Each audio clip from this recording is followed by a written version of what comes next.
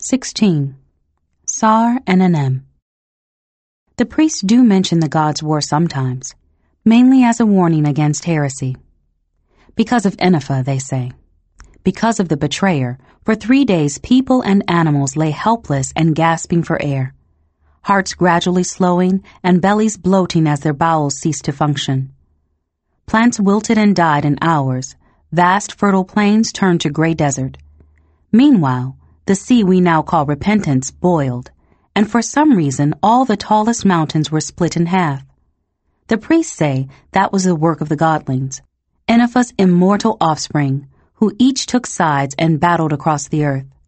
Their fathers, the lords of the sky, mostly kept their fight up there. Because of Enifa, the priests say. They do not say, because Etempus killed her. When the war finally ended, most of the world was dead. What remained was forever changed. In my land, hunters passed down legends of beasts that no longer exist. Harvest songs praise staples long lost. Those first Arameri did a great deal for the survivors, the priests are careful to note. With the magic of their war prisoner gods, they replenished the oceans, sealed the mountains, healed the land. Though there was nothing to be done for the dead, they saved as many as they could of the survivors. For a price. The priests don't mention that either. There had in fact been very little business to discuss. In light of the looming ceremony, the Intifada needed my cooperation more than ever, and so, with palpable annoyance, Curue agreed to my condition. We all knew there was little chance I could become Descartes' heir. We all knew the Intifada were merely humoring me. I was content with that, so long as I did not think about it too deeply. Then one by one they vanished, leaving me with Nahadoth. He was the only one, Curue had said, who had the power to carry me to and from Dar in the night's few remaining hours. So in the silence that fell, I turned to face the Night Lord. How? He asked. The vision, he meant, of his defeat. I don't know, I said, but it's happened before. I had a dream once of the old sky. I saw you destroy it. I swallowed, chilled. I thought it was just a dream. But if what I just saw is what really happened? Memories. I was experiencing Enifa's memories. Dearest Skyfather, I did not want to think about what that meant. His eyes narrowed. He wore that face again. The one I feared because I could not help wanting it. I fixed my eyes on a point just above his shoulder. It is what happened, he said slowly. But Enifa was dead by then. She never saw what he did to me. And I wish I hadn't. But before I could speak, Nahadoth took a step toward me. I very quickly took a step back, and he stopped. You fear me now? You did try to rip out my soul. And yet you still desire me. I froze. Of course he would have sensed that. I said nothing, unwilling to admit weakness. Nahadoth moved past me to the window. I shivered as he passed. A tendril of his cloak had curled round my calf for just an instant in a cool caress. I wondered if he was even aware of this. What exactly do you hope to accomplish in Dar? He asked. I swallowed, glad to be on another subject. I need to speak with my grandmother. I thought of using the sigil sphere, but I don't understand such things. There could be a way for others to eavesdrop on our conversation. There is. It gave me no pleasure to be right. Then the questions must be asked in person. What questions? Whether it's true what Raz Onchi and Samina said about Dar's neighbors arming for war. I want to hear my grandmother's assessment of the situation. And I hope to learn. I felt inexplicably ashamed. More about my mother, whether she was like the rest of the Arameri. I have already told you she was. You will forgive me, Lord Nahadoth, if I do not trust you. He turned slightly so that I could see the side of his smile. She was, he repeated, and so are you. The words in his cold voice hit me like a slap. She did this too, he continued. She was your age, perhaps younger, when she began asking questions. Questions, so many questions. When she could not get answers from us with politeness, she commanded them, as you have done. Such hate there was in her young heart, like yours. I fought the urge to swallow, certain he would hear it. What sort of questions? Aramary history, the war between my siblings and I. Many things. Why? I have no idea. You didn't ask? I didn't care. I took a deep breath and forced my sweaty fists to unclench. This was his way, I reminded myself. There had been no need for him to say anything about my mother. He just knew it was the way to unsettle me. I had been warned. Nahadoth didn't like to kill outright. He teased and tickled until you lost control, forgot the danger, and opened yourself to him. He made you ask for it. After I had been silent for a few breaths, Nahadoth turned to me. The night is half over. If you mean to go to Dar, it should be now. Yes. Swallowing, I looked around the room, anywhere but at him. How will we travel? In answer, Nahadoth extended his hand. I wiped my hand unnecessarily on my skirt and took it. The blackness that surrounded him flared like lifting wings, filling the room to its arched ceiling. I gasped and would have stepped back, but his hand became a vice on my own. When I looked at his face, I felt ill. His eyes had changed. They were all black now, iris and whites alike. Worse, the shadows nearest his body had deepened, so much that he was invisible beyond his extended hand. I stared into the abyss of him and could not bring myself to go closer. If I meant to kill you, he said, and his voice was different, too, echoing, shadowed. It would already be too late. There was that. So I looked up into those terrible eyes, mustered my courage, and said, Please take me to Arabaya, in Dar, the temple of Sar-Enanem. The blackness at his core expanded so swiftly to envelop me that I had no time to cry out. There was an instant of unbearable cold and pressure, so great I thought it would crush me. But it stopped short of pain, and then even the cold vanished. I opened my eyes and saw nothing. I stretched out my hands, including the hand that I knew he held, and felt nothing. I cried out and heard only silence. Then I stood on stone and breathed air laden with familiar scents and felt warm humidity soak into my skin. Behind me spread the stone streets and walls of Arabaya, filling the plateau on which we stood. It was later in the night than it had been in Sky, I could tell, because the streets were all but empty. Before me rose stone steps, lined on either side by standing lanterns, at the top of which were the gates to Sar-Enanem. I turned back to Nahadoth, who had reverted to his usual, just shy of human appearance. You are welcome in my family's home, I said. I was still shivering from our mode of travel. I know. He strode up the steps. Caught off guard, I stared at his back for 10 steps before remembering myself and trotting to follow. Sar-Enanem's gates are heavy, ugly wood and metal affairs, a more recent addition to the ancient stone.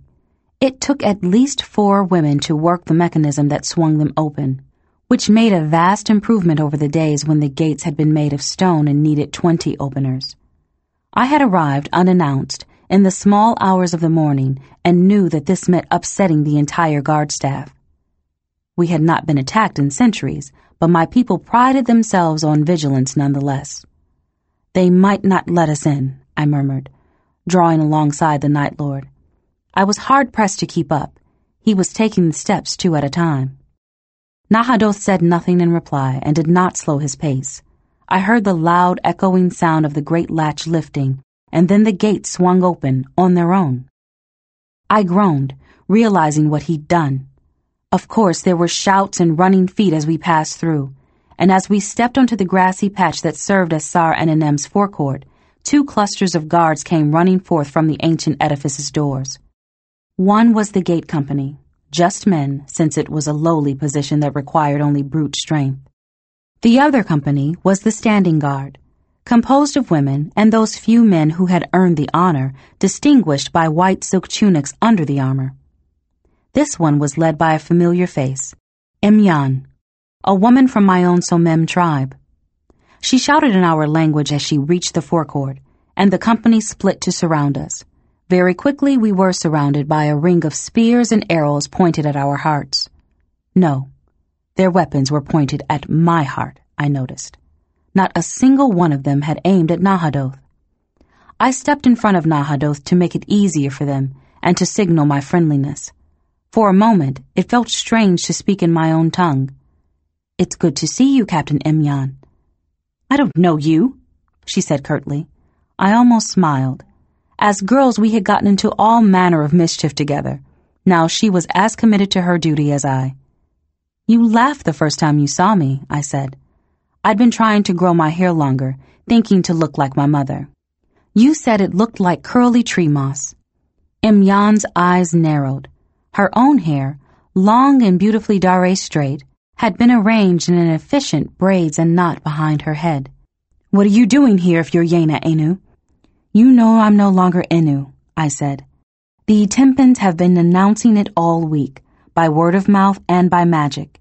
Even High North should have heard by now." Imyan's arrow wavered for a moment longer, then slowly came down.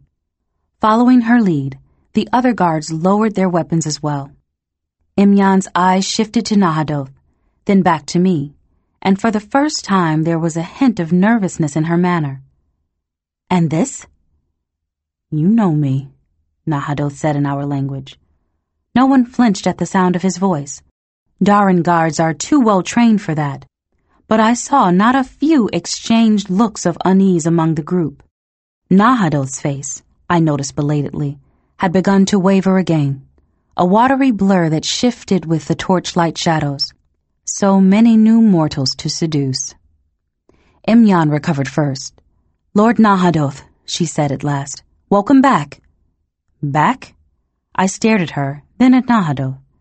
But then a more familiar voice greeted me, and I let out a breath of tension I hadn't realized that I felt. "You are indeed welcome," said my grandmother. She came down the short flight of steps that led to Sar Enenem's living quarters, and the guards parted before her. A shorter than average elderly woman still clad in a sleeping tunic, though she'd taken the time to strap on her knife, I noted. Tiny as she was, I had unfortunately inherited her size. She exuded an air of strength and authority that was almost palpable.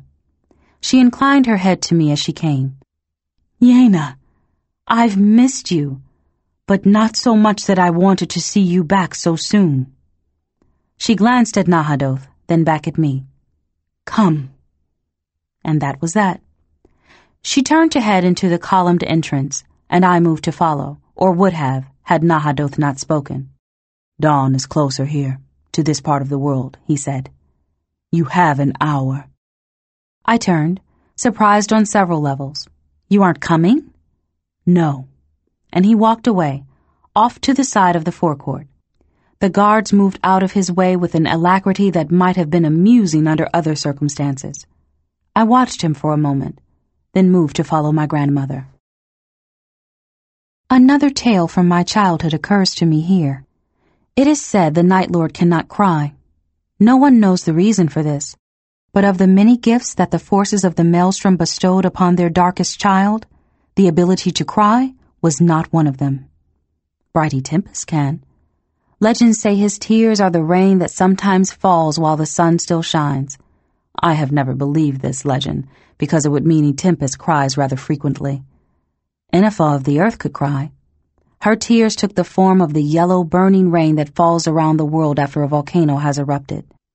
It still falls, this rain, killing crops and poisoning water. But now it means nothing. Night Lord Nahadoth was firstborn of the three.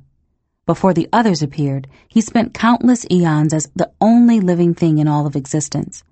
Perhaps that explains his inability. Perhaps, amid so much loneliness, tears become ultimately useless.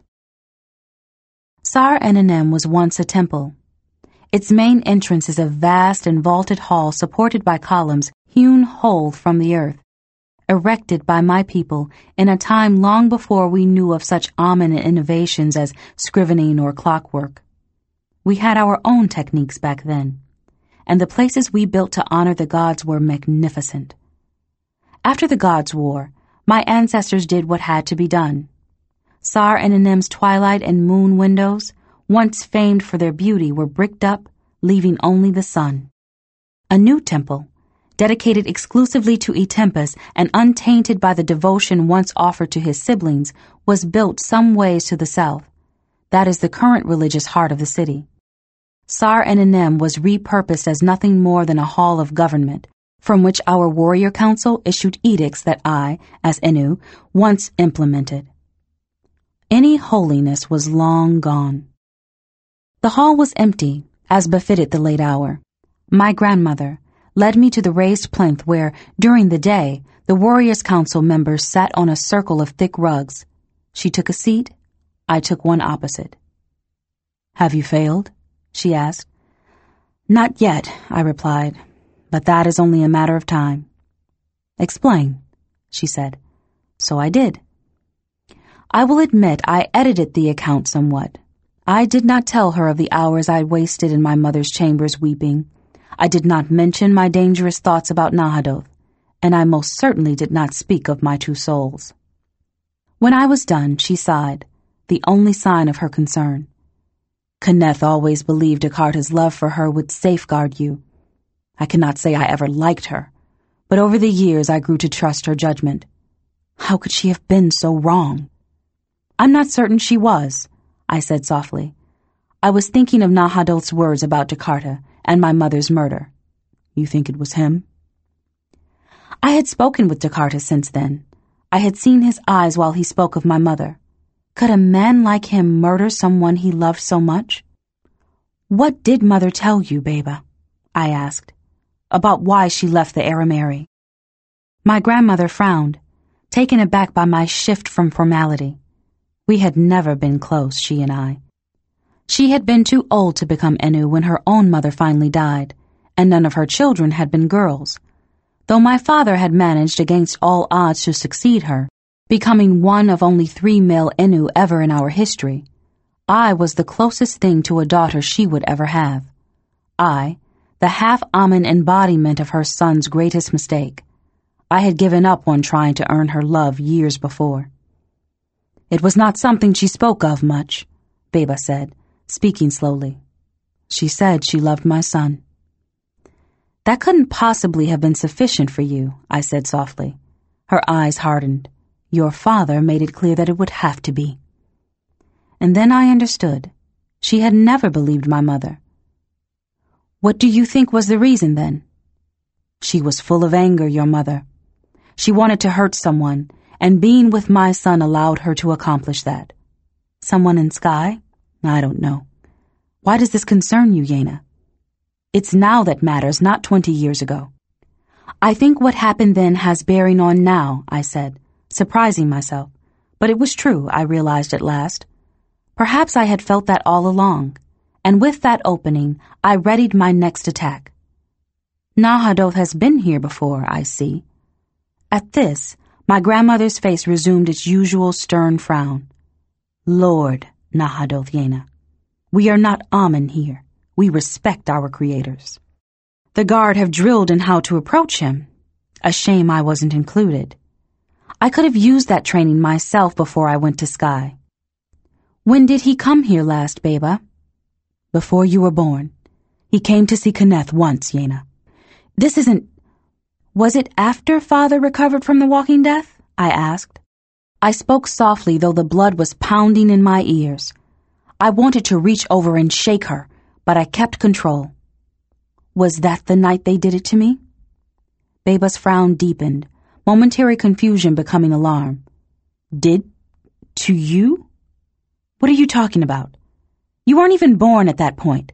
Kenneth was barely pregnant. What did..." And then she trailed off. I saw thoughts racing behind her eyes, which widened as they stared at me. I spoke to those thoughts, teasing out the knowledge that I sensed behind them. Mother tried to kill me when I was born. I knew why, now. But there was more truth here, something I hadn't discovered yet. I could feel it. They didn't trust her alone with me for months, do you remember? "Yes," she whispered. "I know she loved me," I said. "And I know that sometimes women go mad in childbearing. Whatever it was that made her fear me then, I nearly choked on the obfuscation. I had never been a good liar. It faded and she became a good mother thereafter. But you must have wondered, Baba, what it was that she feared so. And my father must have wondered. I trailed off then, as awareness struck. Here was a truth I had not considered. No one wondered. I jumped and whirled. Nahadoth stood 50 feet away at the entrance of Sar Enanem, framed by its triangle design. With the moonlight behind him, he was a stark silhouette, but as always, I could see his eyes. "I killed anyone who saw me with Kenneth that night," he said. We both heard him as clearly as if he stood right beside us. "I killed her maid, and the child who came to serve us wine, and the man who sat with your father while he recovered from the sickness. I killed the 3 guards who tried to eavesdrop on this old woman's orders." He nodded toward Baba, who stiffened. "After that, no one dared to wonder about you." "So you've decided to talk?" I would have asked him, but then my grandmother did something so unexpected, so incredible, so stupid, that the words stopped in my throat. She leapt to her feet and moved in front of me, drawing her knife. "What did you do to Yena?" she cried. I have never in my life seen her so angry. "What foulness did the Arameri put you up to? She is mine. She belongs to us. You had no right." Nahadoth laughed then, and the whiplashing rage in that sound sent a chill down my spine. Had I thought him merely an embittered slave, a pitiable creature burdened by grief? I was a fool. "You think this temple protects you?" he hissed. Only then did I realize he had not actually stepped over the threshold. "Have you forgotten that your people once worshipped me here too?" He stepped into Sar Enanem. The rugs beneath my knees vanished. The floor, which had been planks of wood, disintegrated. Underneath was a mosaic of polished, semi-precious tiles, stones of every color interspersed with squares of gold. I gasped as the columns shuddered and the bricks exploded into nothingness, and suddenly I could see the 3 windows, not just sun, but moon and twilight too. I had never realized they were meant to be viewed together. We had lost so much. And all around us stood the statues of beings so perfect, so alien, so familiar, that I wanted to weep for all of Sia's lost brothers and sisters, Enifa's loyal children, slaughtered like dogs for trying to avenge their mother's murder. I understand, all of you. I understand so much. And then the torchlight went out, and the air creaked, and I turned to see that Nahadoth had changed as well. Night's darkness now filled that end of Sar Enanem, but it was not like my first night in Sky. Here, fueled by the residue of ancient devotion, he showed me all he had once been. First among gods, sweet dream and nightmare incarnate, all things beautiful and terrible. Through a hurricane swirl of blue-black unlight, I caught a glimpse of moon-white skin and eyes like distant stars. Then they warped into something so unexpected that my brain refused to interpret it for an instant. But the library embossing had warned me, hadn't it? A woman's face shone at me from the darkness, proud and powerful, and so breathtaking that I yearned for her as much as I had for him. And it did not seem strange at all that I did so. And then the face shifted again into something that in no way resembled human, something tentacled and toothed and hideous, and I screamed.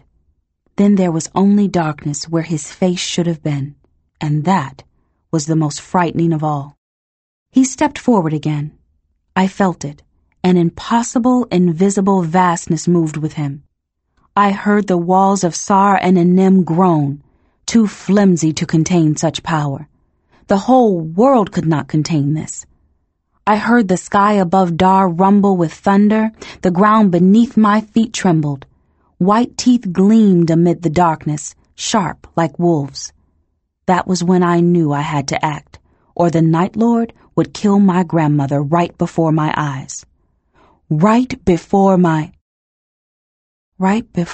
eyes she lies, sprawled and naked and bloody. This is not flesh. This is all you can comprehend. But it means the same thing as flesh. She is dead and violated. Her perfect form torn in ways that should not be possible. Should not be. And who has done this? Who could have? What did it mean that he made love to me before driving the knife home? And then it hits. Betrayal. I had known of his anger, but never once did I imagine. Never once had I dreamt. I had dismissed her fears. I thought I knew him. I gather her body to mine and will all of creation to make her live again. We are not built for death, but nothing changes. Nothing changes. There was a hell that I built long ago, and it was a place where everything remained the same forever because I could imagine nothing more horrific. And now I am there. Then others come, our children, and all react with equal horror. In a child's eyes, a mother is God. But I can see nothing of their grief through the black mist of my own. I lay her body down, but my hands are covered in her blood. Our blood. Sister, lover, pupil, teacher, friend, other self. And when I lift my head to scream out my fury, 1,000,000 stars turn black and die. No one can see them, but they are my tears. I blinked. Sar Enanem was as it had been, shadowed and quiet, its splendor hidden again beneath bricks and dusty wood and old rugs. I stood in front of my grandmother, though I did not remember getting up or moving. Nahadoth's human mask was back in place, his aura diminished to its usual quiet drift, and once again he was staring at me. I covered my eyes with one hand. I can't take much more of this. Yena? My grandmother. She put a hand on my shoulder. I barely noticed. It's happening, isn't it? I looked up at Nahadoth. What, you expected? Her soul is devouring my own. No, said Nahadoth very softly. I don't know what this is. I stared at him and could not help myself. All the shock and fear and anger of the past few days bubbled up, and I burst out laughing. I laughed so loudly that it echoed from Sar Enanem's distant ceiling, so long that my grandmother peered at me in concern, no doubt wondering if I had gone mad. I probably had, because suddenly my laughter turned to screaming and my mirth ignited as white-hot rage. How can you not know? I shrieked at Nahadoth. I had lapsed into Cinnamite again. You're a god! How can you not know? His calm stoked my fury higher. I built uncertainty into this universe, and Enefa wove that into every living being. There will always be mysteries beyond even we gods' understanding. I launched myself at him. In the interminable second that my mad rage lasted, I saw that his eyes flicked to my approaching fist and widened in something very like amazement. He had plenty of time to block or evade the blow. That he did not was a complete surprise. The smack of it echoed as loud as my grandmother's gasp. In the ensuing silence, I felt empty. The rage was gone. Horror had not yet arrived. I lowered my hand to my side. My knuckles stung. Nahadoth's head had turned with the blow. He lifted a hand to his lip, which was bleeding, and sighed. I must work harder to keep my temper around you, he said. You have a memorable way of chastising me. He lifted his eyes, and suddenly I knew he was remembering the time I had stabbed him. I have waited so long for you, he had said then. This time, instead of kissing me, he reached out and touched my lips with his fingers. I felt warm wetness and reflectively licked, tasting cool skin and the metallic salt of his blood. He smiled, his expression almost fond. Do you like the taste? Not of your blood, no, but your finger was another matter. Yena, said my grandmother again, breaking the tableau. I took a deep breath, marshaled my wits, and turned back to her. "Are the neighboring kingdoms allying?" I asked. "Are they arming for war?" She swallowed before nodding. "We received formal notice this week, but there had been earlier signs. Our merchants and diplomats were expelled from Menche almost 2 months ago. They say old Gimmet has passed a conscription law to boost the ranks of his army, and he's accelerated training for the rest. The council believes he'll march in a week, maybe less." 2 months ago? I had been summoned to Sky only a short while before that. Samina had guessed my purpose the instant Descartes summoned me, and it made sense she had chosen to act through Menche. Menche was Dar's largest and most powerful neighbor, once our greatest enemy. We had been at peace with the Mencheyev since the Gods' War, but only because the Arameri had been unwilling to grant either land permission to annihilate the other. But as Raz Onchi had warned me, things had changed. Of course they had submitted a formal war petition. They would want the right to shed our blood. "I would hope we had begun to muster forces as well, in the time since," I said. It was no longer my place to give orders. I could only suggest.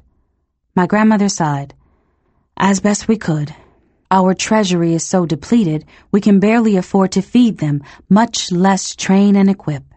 No one will lend us funds. We've resorted to asking for volunteers. Any woman with a horse and her own weapons, men as well, if they're not yet fathers." It was very bad if the council had resorted to recruiting men. By tradition, men were our last line of defense, their physical strength bent toward the single and most important task of protecting our homes and children. This meant the council had decided that our only defense was to defeat the enemy, period. Anything else meant the end of the Dare. "I'll give you what I can," I said. "Descartes watches everything I do, but I have wealth now, and—" "No." Beba touched my shoulder again. I could not remember the last time she had touched me without reason, but then I had never seen her leap to protect me from danger either. It pained me that I would die young and never truly know her. "Look to yourself," she said. "Dar is not your concern, not any longer." I scowled. "It will always be." "You said yourself. They would use us to hurt you. Look what's happened just from your effort to restore trade." I opened my mouth to protest that this was merely their excuse, but before I could, Nahadot's head turned sharply east. "The sun comes," he said. Beyond Sar Enanem's entry arch, the sky was pale. Night had faded quickly.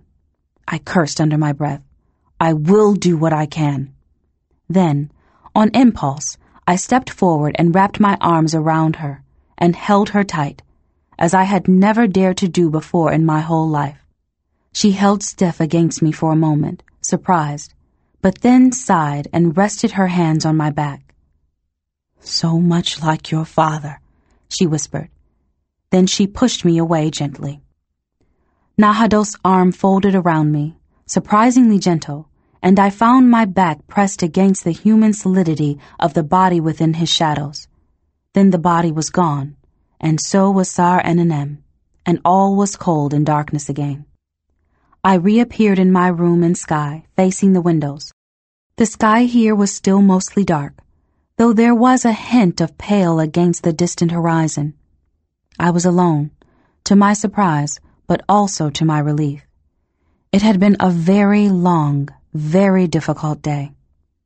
Without undressing, I lay down, but sleep did not come immediately. I lay where I was a while, reveling in the silence, letting my mind rest. Like bubbles in still water, two things rose to the surface of my thoughts. My mother had regretted her bargain with the Intifada. She had sold me to them, but not without qualm. I found it perversely comforting that she had tried to kill me at birth. That seemed like her, choosing to destroy her own flesh and blood rather than let it be corrupted. Perhaps she had only decided to accept me on her terms. Later, without the heady rush of new motherhood to color her feelings, when she could look into my eyes and see that one of the souls in them was my own. The other thought was simpler, yet far less comforting. Had my father known. 17. Relief. During those nights, those dreams, I saw through 1,000 eyes. Bakers, blacksmiths, scholars, kings, ordinary and extraordinary. I lived their lives every night. But as with all dreams, I now remember only the most special. In one, I see a darkened, empty room. There is almost no furniture, an old table, a messy, half-ragged pile of bedding in one corner, a marble beside the bedding. No, not a marble. A tiny, mostly blue globe. Its nearer face, a mosaic of brown and white. I know whose room this is. Shh, says a new voice, and abruptly there are people in the room. A slight figure, half draped across the lap of another body that is larger and darker. Shh. Shall I tell you a story? Says the smaller one, a child. Yes, more beautiful lies, Papa, please. Now, children are not so cynical. Be a proper child, or you will never grow big and strong like me. I will never be like you, Papa. That is one of your favorite lies. I see tousled brown hair. A hand strokes it, long-fingered and graceful. The father? I have watched you grow these long ages. In 10,000 years, 100,000. And will my son, bright father, open his arms when I have grown so great and welcome me to his side? A sigh. If he is lonely enough, he might. I don't want him. Fitfully, the child moves away from the stroking hand and looks up. His eyes reflect the light like those of some nocturnal beast. I will never betray you, Papa. Never. Shh. The father bends, laying a gentle kiss on the child's forehead. I know. And the child flings himself forward then, burying his face in soft darkness, weeping. The father holds him, rocking him gently, and begins to sing. In his voice I hear echoes of every mother who has ever comforted her child in the small hours, and every father who has ever whispered hopes into an infant's ear. I do not understand the pain I perceive, wrapped around both of them like chains, but I can tell that love is their defense against it.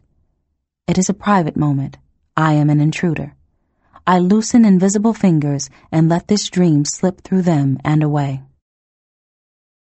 I felt the poor sleep keenly when I dragged myself awake well into the next day. The inside of my head felt muddy, congealed. I sat on the edge of the bed with my knees drawn up, gazing through the windows at a bright, clear noon sky and thinking, I am going to die. I'm going to die. In 7 days, no, 6 now. Die.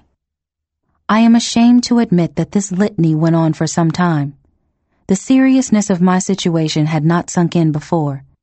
Impending death had taken second place to Dar's jeopardy and a celestial conspiracy. But now, I had no one yanking on my soul to distract me, and all I could think of was death. I was not yet 20 years old. I had never been in love. I had not mastered the 9 forms of the knife. I had never really lived beyond the legacies left to me by my parents, Enu and Arameri. It seemed almost incomprehensible that I was doomed, and yet I was. Because if the Arameri did not kill me, I had no illusions about the Intifada. I was the sheath for the sword they hoped to draw against Etempus, their sole means of escape. If the succession ceremony was postponed, or if by some miracle I succeeded in becoming Jakarta's heir, I was certain the Intifada would simply kill me. Clearly, unlike other Arameri, I had no protection against harm by them. Doubtless, that was one of the alterations they had applied to my blood sigil, and killing me might be the easiest way for them to free Enifa's soul with minimal harm. Sia might mourn the necessity of my death, but no one else in Sky would. So I lay on the bed and trembled and wept, and might have continued to do so for the rest of the day, 1/6 of my remaining life, if there had not come a knock at the door. That pulled me back to myself, more or less. I was still wearing the clothes I'd slept in from the day before. My hair was mussed, my face was puffy, and my eyes red. I hadn't bathed. I opened the door a crack to see Tavril, to my great dismay, with a tray of food in one hand. "Greetings, cousin." He paused, took a second look at me, and scowled. "What in demons happened to you?" Nothing, I mumbled, then tried to close the door. He slapped it open with his free hand, pushing me back and stepping inside. I would have protested, but the words died in my throat as he looked me up and down with an expression that would have made my grandmother proud. "You're letting them win, aren't you?" he asked. I think my mouth might have dropped open. He sighed. "Sit down." I closed my mouth. "How do you—" "I know nearly everything that happens in this place, Yena. The upcoming ball, for example, and what will happen afterward. Half-bloods usually aren't told, but I have connections." He gently took me by the shoulders. "You found out too, I suspect, which is why you're sitting here going to rot." On another occasion, I would have been pleased that he'd finally called me by my name. Now I shook my head dumbly and rubbed my temples where a weary ache had settled. "Tavril, you don't—" "Sit down, you silly fool, before you pass out and I have to call Varain, which incidentally you don't want me to do. His remedies are effective but highly unpleasant." He took my hand and guided me over to my table. "I came because they told me you hadn't ordered breakfast or a midday meal, and I thought you might be starving yourself again." Sitting me and the tray down, he picked up a dish of some sort of sectioned fruit, speared a piece on a fork, and thrust this at my face until I ate. "You seemed a sensible girl when you first came here. Gods know this place has a way of knocking the sense out of a person, but I never expected you to yield so easily. Aren't you a warrior or something like that? The rumors have you swinging through trees half naked with a spear." I glared at him, affront cutting through my muddle. "That's the stupidest thing you've ever said to me." "So you're not dead yet? Good." He took my chin between his fingers, peering into my eyes. "And they haven't defeated you yet. Do you understand?" I jerked away from him, clinging to my anger. It was better than despair, if just as useless. "You don't know what you're talking about. My people, I came here to help them. Instead, they're in more danger because of me." "Yes, so I've heard. You do realize that both Ralad and Samina are consummate liars, don't you? Nothing you've done caused this. Samina's plans were set in motion long before you ever arrived in Sky. That's how this family does things." He held a chunk of cheese to my mouth. I had to bite off a piece, chew it, and swallow just to get his hand out of the way. "If that's—" He pushed more fruit at me. I batted the fork aside, and the fruit flew off somewhere near my bookcases. "If that's true, then you know there's nothing I can do. Dar's enemies are preparing to attack. My land is weak. We can't fight off one army, let alone however many are gathering against us." He nodded, sober, and held up a new chunk of fruit for me. "That sounds like Ralad. Samina is usually more subtle, but it could be either of them, frankly. Dakota hasn't given them much time to work, and they both get clumsy under pressure." The fruit tasted like salt in my mouth. "Then tell me." I blinked back tears. "What am I supposed to do, Tavril? You say I'm letting them win, but what else can I do?" Tavril set down the dish and took my hands, leaning forward. I realized suddenly that his eyes were green, though a deeper shade than my own. I had never before considered the fact that we were relatives. So few of the Arameri felt human to me, much less like family. "You fight," he said, his voice low and intent. His hands gripped my own fiercely enough to hurt. "You fight in whatever way you can." It might have been the strength of his grip or the urgency of his voice, but I abruptly realized something. "You want to be heir yourself, don't you?"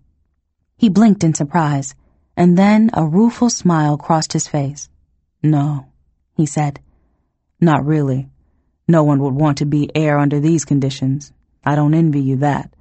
But—" He looked away toward the windows, and I saw it in his eyes, a terrible frustration that must have been burning in him all his life. the unspoken knowledge that he was just as smart as Ralad or Samina, just as strong, just as deserving of power, just as capable of leadership. And if the chance were ever given to him, he would fight to keep it, to use it.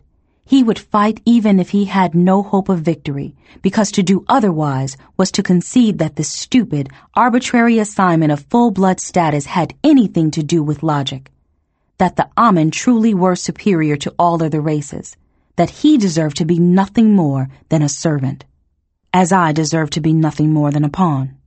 I frowned. Tavril noticed. That's better. He put the dish of fruit in my hands and stood up. Finish eating and get dressed. I want to show you something. I had not realized that it was a holiday, Fire Day, some Amen celebration I'd heard of but never paid much attention to. When Tavril brought me out of my room, I heard the sounds of laughter and Cinnamite music drifting through the corridors. I had never liked the music of this continent. It was strange and arrhythmic, full of eerie minors, the sort of thing only people with refined taste were supposed to be able to comprehend or enjoy. I sighed, thinking we were headed in that direction. But Tavril cast a grim look that way and shook his head. No, you don't want to attend that celebration, cousin. Why not? That party is for high-bloods. You'd certainly be welcome, and as a half-blood I could go too. But I would suggest that you avoid social events with our full-blooded relatives if you actually want to enjoy yourself. They have odd notions of what constitutes fun. His grim look warned me off of further questioning. This way. He led me in the complete opposite direction, down several levels and angling toward the palace's heart. The corridors were bustling with activity, though I saw only servants as we walked, all of them moving so hurriedly that they barely had time to bob a greeting at Tavril. I doubt they even noticed me. Where are they all going? I asked. Tavril looked amused. To work. I've scheduled everyone on rotating short shifts, so they've probably waited until the last minute to leave. Didn't want to miss any of the fun. Fun? Mm-hmm. We rounded a curve, and I saw a wide set of translucent doors before us. Here we are, the center yard. Now, you're friendly with Sia, so I imagine the magic will work for you, but if it doesn't, if I disappear, just return to the hall and wait, and I'll come back to get you. What? I was growing used to feeling stupid. You'll see. He pushed the doors open. The scene beyond was almost pastoral. Would have been if I hadn't known I was in the middle of a palace hovering a half-mile above the earth. We looked into some sort of vast atrium at the center of the palace, in which rows of tiny cottages bordered a cobblestone path. It surprised me to realize that the cottages were made, not of the pearly material that comprised the rest of the palace, but of ordinary stone and wood and brick. The style of the cottages varied wildly from that of the palace, too. The first sharp angles and straight lines I'd seen, and from cottage to cottage. Many of the designs were foreign to my eye, Token and Makadish and others, including one with a striking bright gold rooftop that might have been Irton. I glanced up, realizing that the center yard sat within a vast cylinder in the body of the palace. Directly above was a circle of perfectly clear blue sky. But the whole place was silent and still. I saw no one in or around the cottages. Not even wind stirred. Tavril took my hand and pulled me over the threshold, and I gasped as the stillness broke. In a moment's flicker, there were suddenly many people about, all around us, laughing and milling and exclaiming in a cacophony of joy that would not have startled me so much if it hadn't come out of nowhere. There was music, too. More pleasant than the Cinnamite, but still nothing I was used to. It came from much closer, somewhere in the middle of the cottages. I made out a flute and a drum, and a babble of languages. The only one I recognized was Kenti, before someone grabbed my arm and spun me around. Shaz, you came! I thought... The Amen man who'd caught my hand started when he saw my face, then paled further. Oh, demons! It's all right, I said quickly. An honest mistake. From behind, I could pass for Tima, Narshes, or half the other northern races. And it had not escaped me that he'd call me by a boy's name. That was clearly not the source of his horror. His eyes had locked on my forehead and the full blood circle there. "It's all right, Tur." Tavril came up beside me and put a hand on my shoulder. "This is the new one." Relief restored color to the man's face. "Sorry, miss," he said, bobbing a greeting to me. "I just, well," he smiled sheepishly. "You understand." I reassured him again, though I was not entirely sure that I did understand. The man wandered off after that, leaving Tavril and I to ourselves, inasmuch as we could be alone amid such a horde. I could see now that everyone present wore low-blood marks. They were all servants. There must have been nearly 1,000 people in the center yard's sprawling space. Tavril was so good at keeping them unobtrusive that I'd had no idea there were this many servants in Skye, though I suppose I should have guessed they would outnumber the high-bloods. "Don't blame Tur," Tavril said. "Today's one of the few days we can be free of rank considerations." He wasn't expecting to see that. He nodded toward my forehead. "What is this, Tavril? Where did these people—" "A little favor from the Intifada." He gestured toward the entrance we'd just walked through and upward. There was a faint, glass-like sheen to the air all around the center yard, which I had not noticed before. We stood within a huge, transparent bubble of something. Magic, whatever it was. "No one with a mark higher than quarter blood sees anything, even if they pass through the barrier," Tavril said.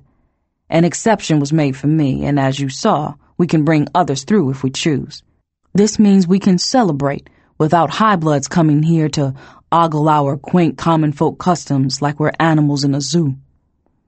I understood at last, and smiled as I did. It was probably only one of many small rebellions that the low-blood servants quietly fomented against their higher-born relations. If I stayed in Skye longer, I would probably see others. But of course, I would not live long enough for that. That thought sobered me at once, despite the music and gaiety around me. Tavril flashed me a grin and let go of my hand. "Well, you're here now.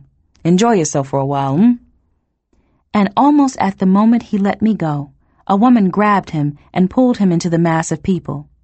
I saw a flash of his red hair among other heads, and then he was gone. I'd stood where he'd left me, feeling oddly bereft. The servants celebrated on around me, but I was not part of it, nor could I relax amid so much noise and chaos, however joyous. None of these people were Daré. None of them were under the threat of execution. None of them had God's soul stuffed into their bodies, tainting all that they thought and felt. Yet Tavril had brought me here in an attempt to cheer me up, and it would have been churlish to leave right away.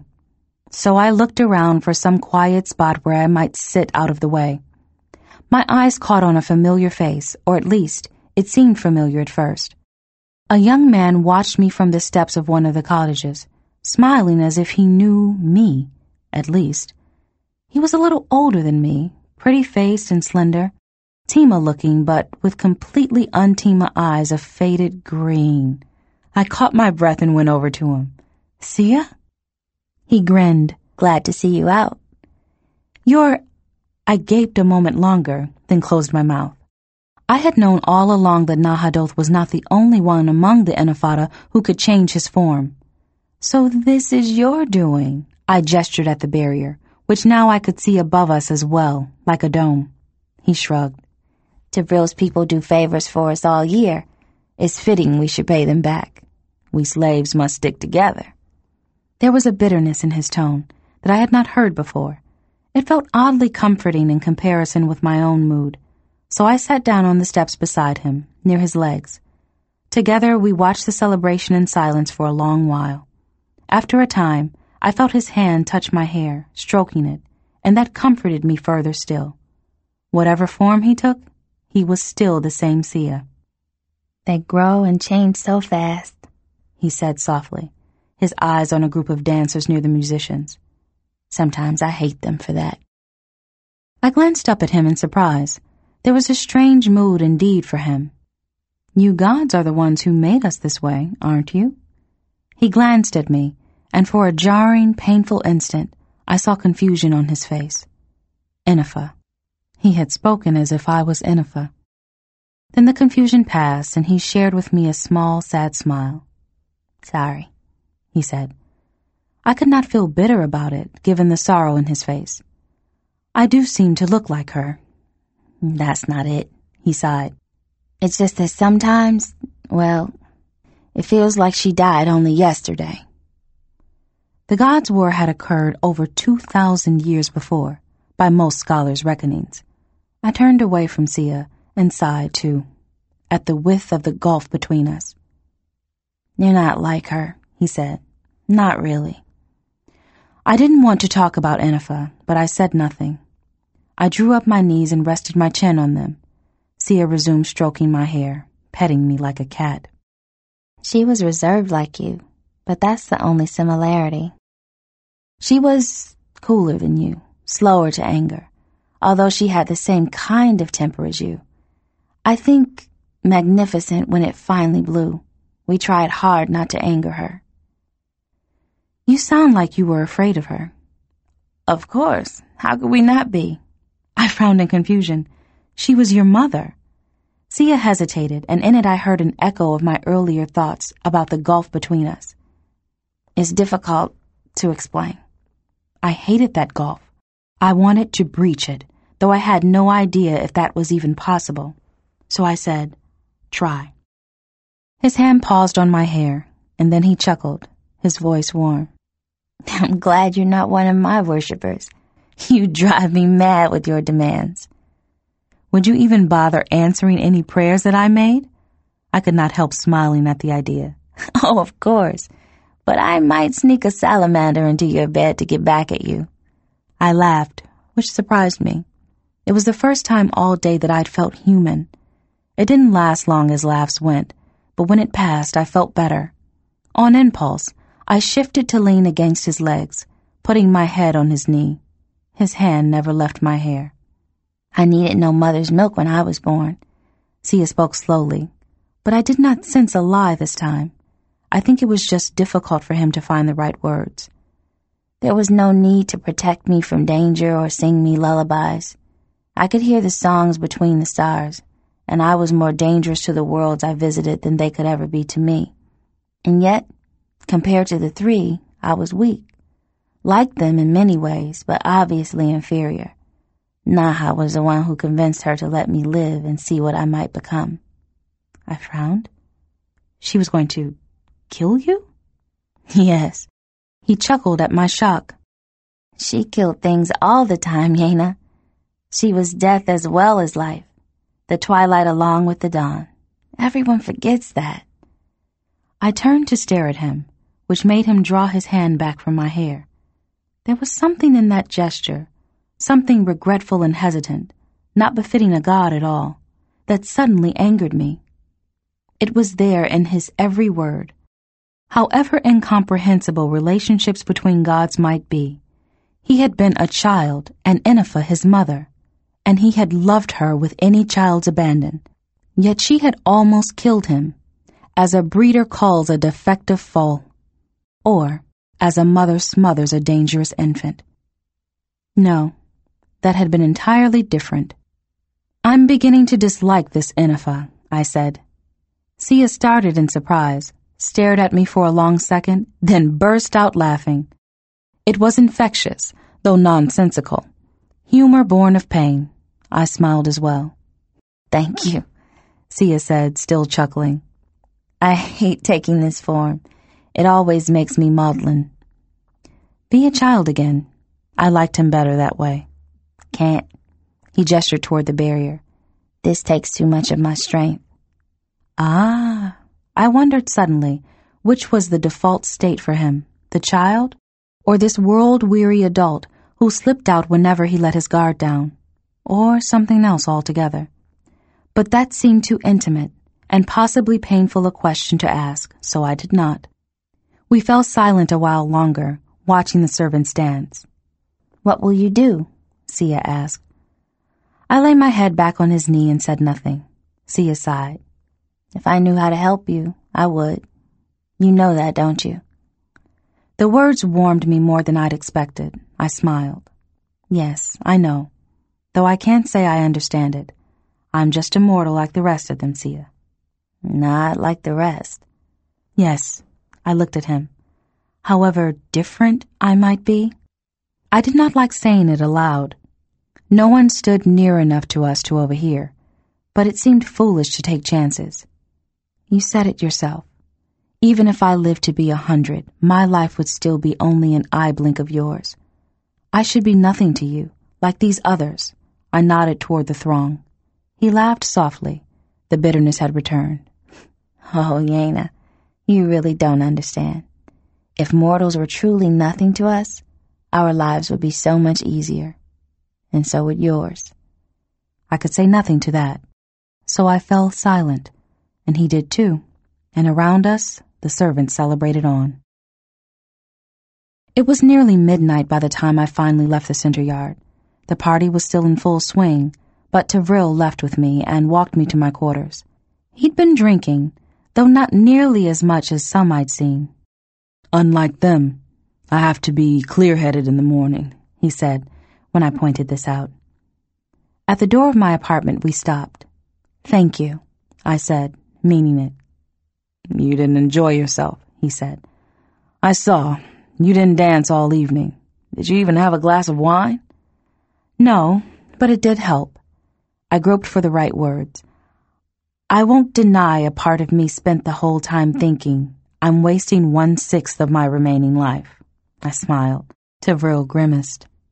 But to spend that time surrounded by so much joy, it did make me feel better. There was such compassion in his eyes. I found myself wondering again why he helped me. I supposed it made a difference that he had some fellow feeling for me, perhaps even liked me. It was touching to think so, and perhaps that was why I reached up to cup his cheek. He blinked in surprise, but he did not draw back. That pleased me too, and so I yielded to impulse. "I'm probably not pretty by your standards," I ventured. His cheek felt slightly scratchy under my fingers, and I remembered that men of the island peoples tended to grow beards. I found the idea exotic and intriguing. A half-dozen thoughts flickered across Tavril's face in the span of a breath, then settled with his slow smile. "Well, I'm not by yours either," he said. "I've seen those show horses you Dare call men." I chuckled, abruptly nervous. "And we are, of course, relatives." "This is Sky, cousin." Amazing how that explained everything. I opened the door to my apartment, then took his hand and pulled him inside. He was strangely gentle, or perhaps it only seemed strange to me because I had little experience to compare him against. I was surprised to find that he was even paler beneath his clothing, and his shoulders were covered in faint spots, like those of a leopard, but smaller and random. He felt normal enough against me, lean and strong, and I liked the sounds that he made. He did try to give me pleasure, but I was too tense, too aware of my own loneliness and fear, so there were no storm winds for me. I did not mind so much. I was unused to having someone in my bed, so afterward I slept restlessly. Finally, in the small hours of the morning, I got up and went into the bathroom, hoping that a bath would settle me to sleep. While water filled the tub, I ran more in the sink and splashed my face, then stared at myself in the mirror. There were new lines of strain around my eyes, making me look older. I touched my mouth, suddenly melancholy for the girl I had been just a few months before. She had not been innocent, no leader of any people can afford that, but she had been happy, more or less. When was the last time I'd felt happiness? I could not recall. Suddenly I was annoyed with Tavril. At least pleasure would have relaxed me, and perhaps pulled my mood out of its grim track. At the same time, it bothered me to feel such disappointment because I liked Tavril, and the fault was as much mine as his. But on the heels of this, unbidden, came an even more disturbing thought, one that I fought for long seconds, caught between morbid, forbidden thrill fascination and superstitious fear. I knew why I had found no satisfaction with Tavril. Never whisper his name in the dark. No, this was stupidity. No, no, no, unless you want him to answer. There was a terrible, mad recklessness inside me. It whirled and crashed in my head, a cacophony of not quite thought. I could actually see it manifest as I stared into the mirror.